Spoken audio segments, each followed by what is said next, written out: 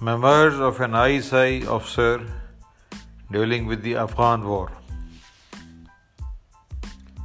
In 1973, I was GSU-2 training at the headquarters Special Services Group Cherat.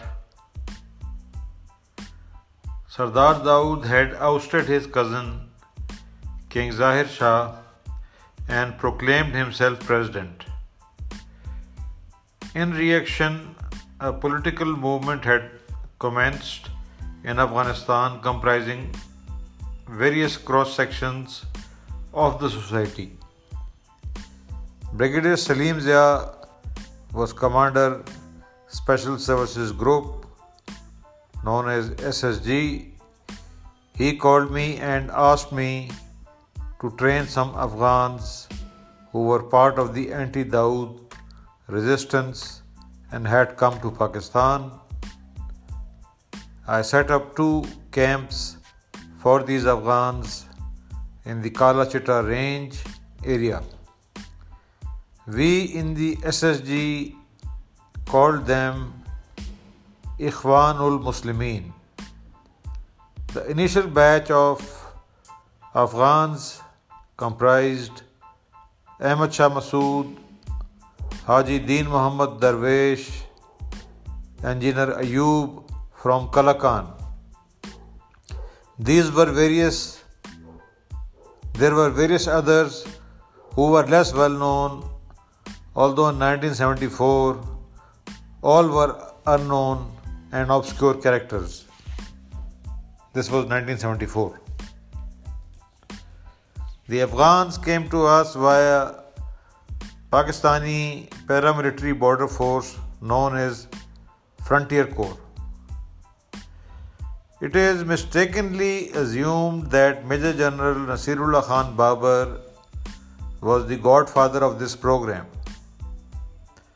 After training, we again handed over the Afghans to the Frontier Corps, who launched them back in Afghanistan. The whole program was part of a broader Pakistani government strategy to counter Dawood regime, which was perceived to be pro-India and raising the issue of Pakhtunistan. Mr. Z.A. Bhutto's main fixation was narrow and Dawood-centric, and he had no interest in the ideological aspect of the matter. A course of 3 months, kind of a short commando course, was run for the Afghans. Emphasis was on weapon training, raids, ambushes. In my assessment, about 600 Afghans were trained. Initially, the guerrilla operations were pinpricks, but the insurgency assumed a far bigger momentum when Afghan army regular units were influenced after 1979 and joined the rebellion. In 1976, I left for the regular army and joined 23 Frontier Force Regiment in Sibi and was involved in Murray operations in Tali Tangi area. In 1978, I joined the Pakistan Military Academy as Company Commander Khalid Company and Term Commander 59 Long Course. I stayed in the Pakistan Military Academy till 1979, when I was promoted Lieutenant Colonel and took command of 2 Commando Battalion in Cherat. The same year, the unit was moved to Quetta in 1980. In December 1979, the USSR invaded Afghanistan, whereas in April 1978, a leftist coup had removed the Dawood regime in Kabul. In February 1979, a very important event took place. 70 members of the most influential Mujaddidi family from the Naqshbandi order were murdered by the Afghan leftist regime. The Naqshbandi family was focal in spiritual forces in Afghanistan. It has been stated that the lone survivor of this massacre is with Mullah Umar presently.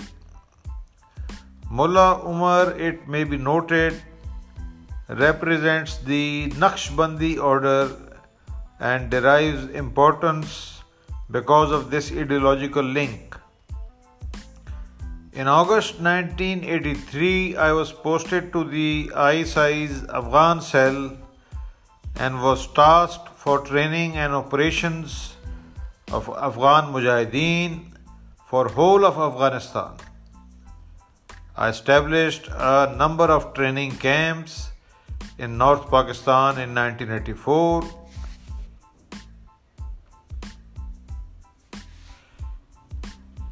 In 1984, I accompanied Sandy Gall to Afghanistan.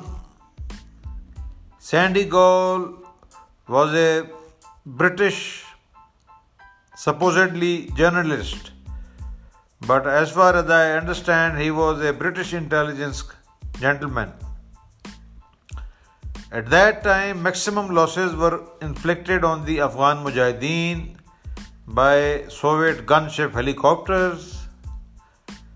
The SA-7 missiles that the Afghan Mujahideen held were not effective against gunships.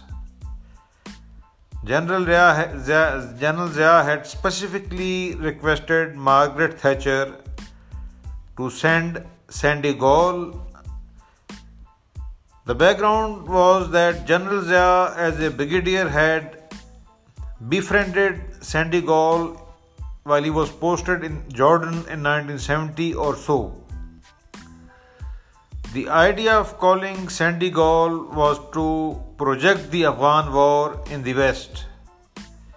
Sandy Gall made a film titled Allah Against the Gunships. The film had tremendous impact on the Afghan war and was instrumental in induction of blowpipe and later Stinger missiles. Blowpipe initially was inducted as it was wire guided.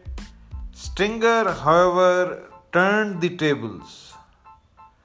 Later, Congressman Charlie Wilson played a crucial role in bringing Stingers, but Sandy Gall's film was the real catalyst.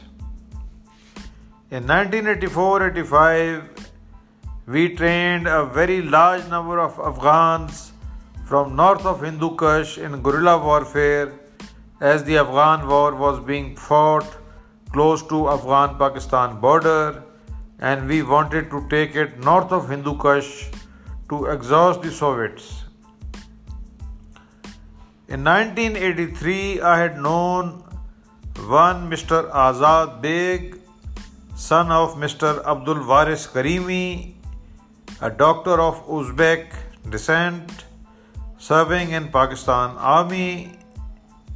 Among Central Asian states, Uzbekistan has the largest population and, unlike Pashtuns, had no tribal fragmentation. In the seven-party Afghan alliance in Pakistan, there were no Uzbek representation.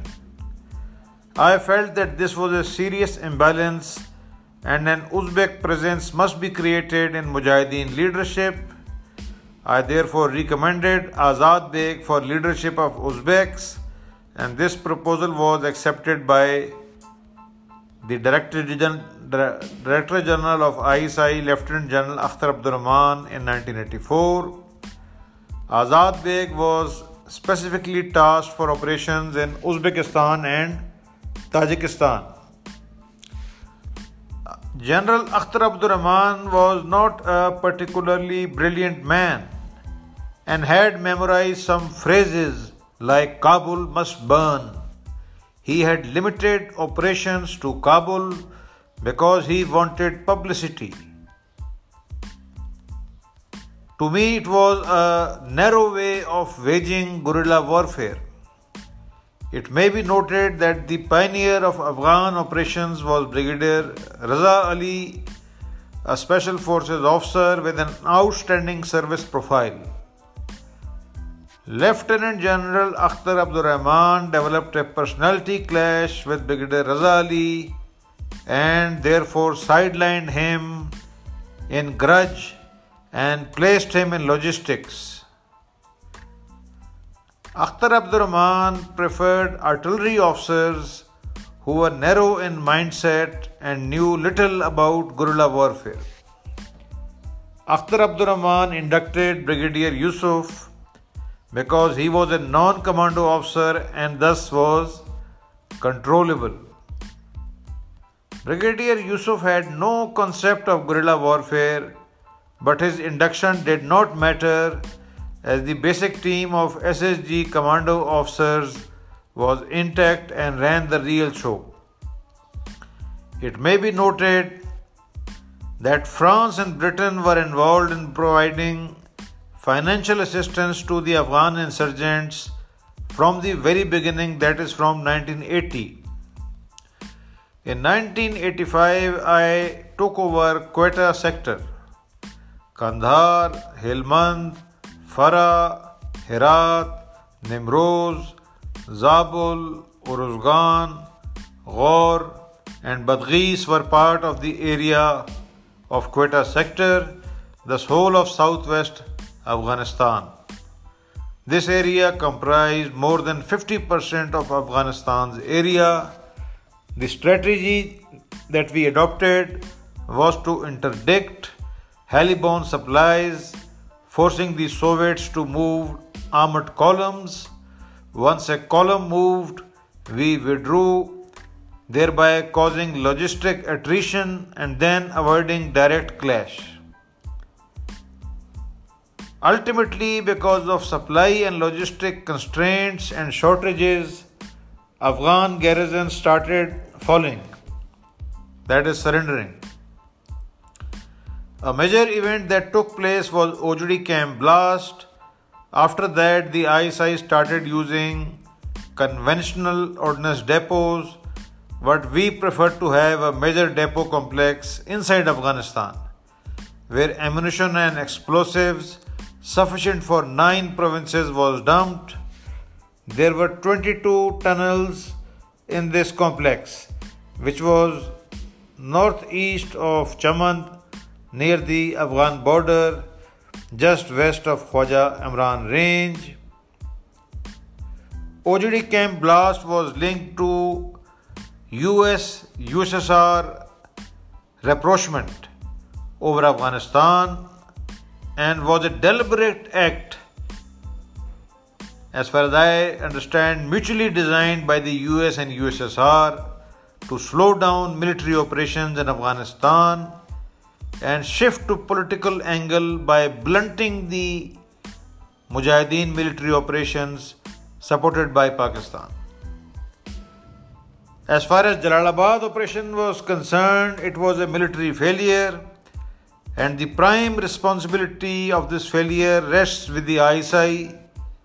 However, one must note that this was guerrilla warfare and the ISI's top leadership were career army officers who thought in terms of conventional warfare and wanted quick results. The ISI at this time was headed by Lieutenant General Hamid Gul, who had just arrived in the ISI. Similarly, the Soviets failed in Afghanistan because the strategic and operational as well as tactical mindset of their officers was centered around conventional warfare. Kandahar as focal point of the war and why it was not attacked. Strategically, Kandahar was the easiest to capture for Afghan Mujahideen. British intelligence planned that General Alumi, a royalist commander from Barakzai tribe, would surrender to the Gilani commander Asmat Muslim Achakzai. King Zahir Shah, as per the British intelligence plan, would then land in Kandahar and proclaim liberation and then lead the forces to Kabul via Kandahar Ghazni road and the garrisons would surrender. A rather grand British plan. We assessed this plan in its initial stages because we had our own sources.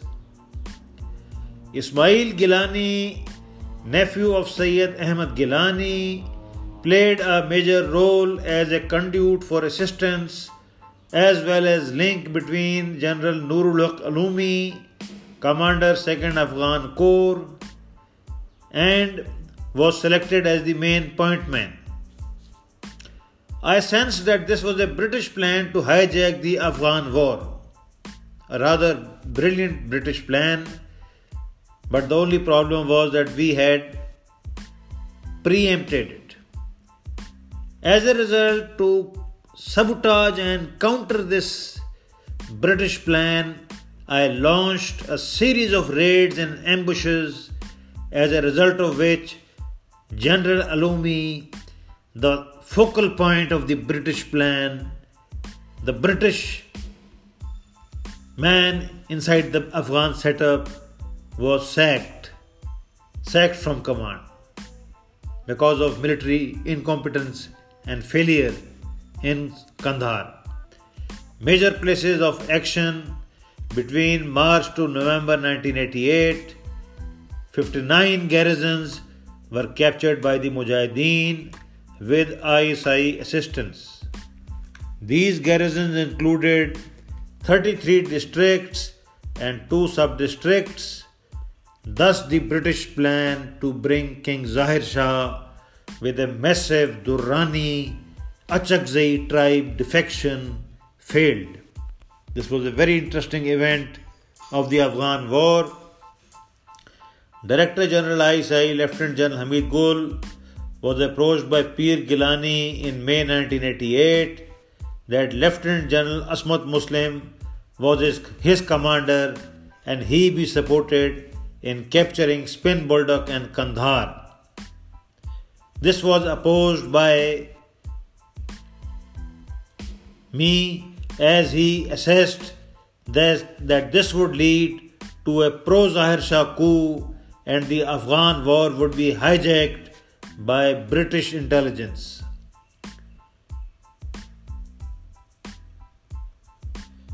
Now I was ordered to support Asmat Muslim by Brigadier Afzal Janjua, Director of Afghan Cell. I don't know how these officers operated, but I defied these orders of Brigadier Afzal Janjua. It appears that Pir Gilani approached Afzal Janjua. One may leave it to the reader's choice that Pir Gilani was getting instructions from his European or Western handlers. Pir Gilani was a clear pawn of the British, as far as I understand. As a counter, I approached DGISI Lieutenant General Hamid Gul and told him that this would lead straight to a Zahir Shah royalist coup and the Afghan war would be hijacked by Western intelligence. We should therefore not allow this to happen. I instead tasked Nurzai commanders to capture Spin Boldak. The Nurzai militia successfully captured Spin Boldak on 6 September 1988. The attack had commenced in May 1988. The Nurzai militia also included some Alizais and one Achakzai commander, Mullah Samad. There was a lull in operations from 1988 to 1990. Jalalabad operation of 1989, launched under Lieutenant General Hamid Gul's stewardship, meanwhile had proved to be a total fiasco. Western view of the Afghan war and attempts to derail the jihadists. The US and USSR had come to one plane of thinking as early as 1986, and this was formally put to paper an agreement in the Geneva Accord of 1988. The Western view was that jihad was over as the USSR was going to leave. Our view in the ISI was that the jihad had started well before the Soviet entry in 1973-74 and would continue till the Mujahids succeed. The United States saw the developments in escalating jihad in South Afghanistan as unacceptable, dicey way that the Americans play, as now they were reconstructing the political side and wanted to restore the same pliable Durrani elite who had all along collaborated with the West. Ismail Gilani, nephew of Sayyid Ahmad Gilani, leader of Mahaz-e-Milli, played a major role as a conduit for assistance as well as a link between Nurul Ulumi, commander of 2nd Afghan Corps, and selected Mujahideen commanders in the area. At that time, two main CIA operatives in the area were one Hamid Karzai and Tahir Wardak of Jamiyat Islami. Karzai was initially in the USA and came back to Pakistan and was inducted by President Mujaddidi of the Afghan interim government as his secretary. This was surprising as Karzai had no link with Mujaddidi. Naturally, this was a CIA maneuver. Someone in the CIA had maneuvered well. I appreciate this maneuver. Karzai, it appeared, had been well briefed by his CIA operators. He was sent on a mission in August 1990 to Tareen Court to induce surrender of Tareen Court garrison to meet the Democratic Republic of Afghanistan governor through Jan Mohammed, who was close to Karzai. The idea was to retain the trained manpower and the weapons of the garrison. However, this CIA maneuver failed. Mullah Naqib of Argistan Jamiyats, the major commander in Kandahar, was approached by families of DRA garrison of Tareen Court through Tahir Wardak that the garrison would surrender to Jamiyat. Surrender here meant simply change of allegiance without giving away weapons of the garrison. Mullah Naqib went to Tareen Court but failed as he had no influence in the area. At this time, I assessed that without political consensus, things would not move forward. He therefore held elections for the Mujahideen Jihadi Shuras in all southern provinces of Herat, Farah, Nimroz, Kandahar, Ghor, Kabul and Badghis. Operations against Tareen Court was started on 25 September 1990 by the Mujahideen elected, and Tareen Court was captured on 4th October 1990. This was the first provincial capital in whole of Afghanistan to fall. The military committee of Mujahideen wanted to capture Kandahar. I thought that the only way to capture Kandahar was to breach the Dahla Dam and flood the city.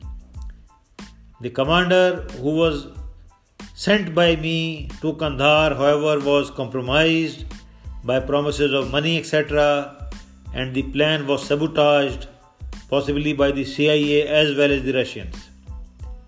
The royalists in the whole affair were flooded with US money and were gunning to sabotage all schemes to capture Kandahar by the real Mujahideen who had fought the war.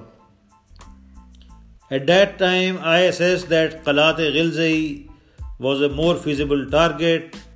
In March 1990, Prime Minister Office of Ahmad Shah at Peshawar sent an ulama delegation under Mullah Saduzai, father of Mullah Umar's present spokesman in Qatar, Tayyib Agha, to the area.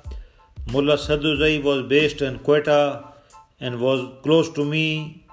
The Kuchis in the Zabul area sabotaged the plan, as these Kuchis of Zabul area had also been cultivated by the royalists and by General Yaqubi of the Afghan intelligence. Finally, consensus in Mujahideen was achieved and Zabul was captured by the Mujahideen in operations that started from July 25, 1990. The idea was to draw out the DRA forces from Kandahar so that the Mujahideen could capture Kandahar. On 6th October 1990, a huge reinforcement convoy was sent from Kandahar to Qalat. The convoy was ambushed repeatedly by the Mujahideen, which as a matter of fact was our strategy.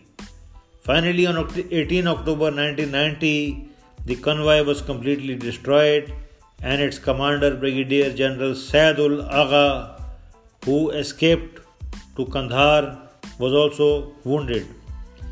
Commander General 2 Corps General Alumi was thus sacked as a result from the command.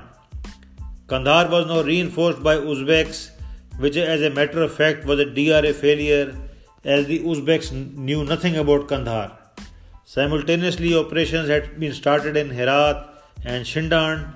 It appears that the Mujahideen progress in south and failure of royalists induced the Americans to influence the ISI to remove me. Such maneuvers were normal at that time. Things were going favorably for the capture of Kandahar by the Mujahideen, and CIA did not want it. One Zia Mujaddidi, based in Quetta, was also main American asset. He worked in the USAID. Zia was a journalist also. Zia's daughter was married to Abdul Khaliq Noorzai, a big landlord from Farah, who was appointed Afghan consular of the Afghan interim government. Thereby, Afghan consulate in Quetta became a US CIA sub-office. Zia Mujaddidi's son-in-law was later Afghan consul in Peshawar. End of time battle, missed opportunities in the Afghan war of 1996-2001. Mazar. Ali Shirazi, Pakistani Consul General in Mazar, was very close to General Dostum. Herat Taliban representative was introduced to Malik by Colonel Imam. The force reached Mazar in 5 days from Herat. Malik entertained the guest with a lavish dinner. An Iranian Mi-8 helicopter was sent to Bamiyan to get Azad Beg to come to Mazar Sharif for the celebrations. Azad Beg boarded the helicopter and soon the helicopter landed at Muhaqqiq's base in Bamiyan, where Muhaqqiq boarded the helicopter with his guards. The helicopter took off, and once it attained high altitude, Muhaqqiq's Wadat guard seized Azad Beg, shot him dead, and Azad Beg's body was thrown out of the helicopter from high altitude and thus totally decomposed and destroyed. The helicopter landed at Mazar Sharif. The anxious crowd waiting for Muhaqqiq and Azad Beg inquired about Azad Beg. Muhaqqiq lied that Azad Beg had been killed by the Taliban. On hearing this, the crowd was deeply agitated, and this is how the Mazar rebellion against the Taliban began.